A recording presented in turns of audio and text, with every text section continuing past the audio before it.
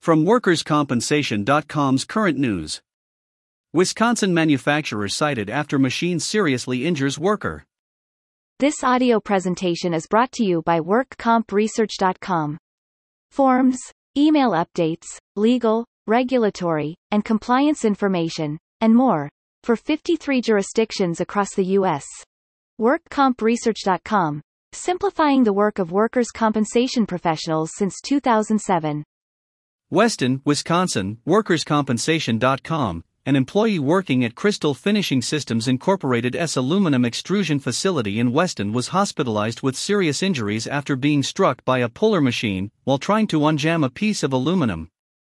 The U.S. Department of Labor's Occupational Safety and Health Administration investigated the December 21, 2021, incident and determined 6-foot chain-link safety guards were not affixed around the 8-inch extrusion press line to prevent workers from coming in contact with the puller.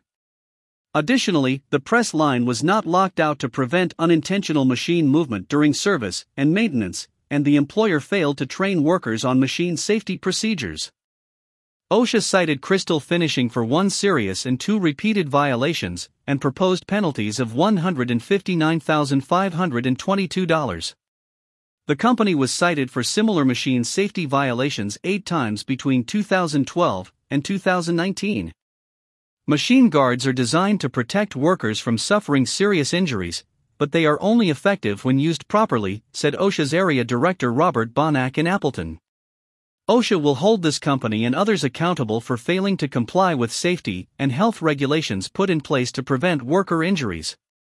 Based in Weston, Crystal Finishing Systems also operates facilities in Mosinee and River Falls and employs about 800 Wisconsin workers. OSHA's machine guarding and control of hazardous energy web pages provide information on what employers must do to limit worker exposure to machine hazards.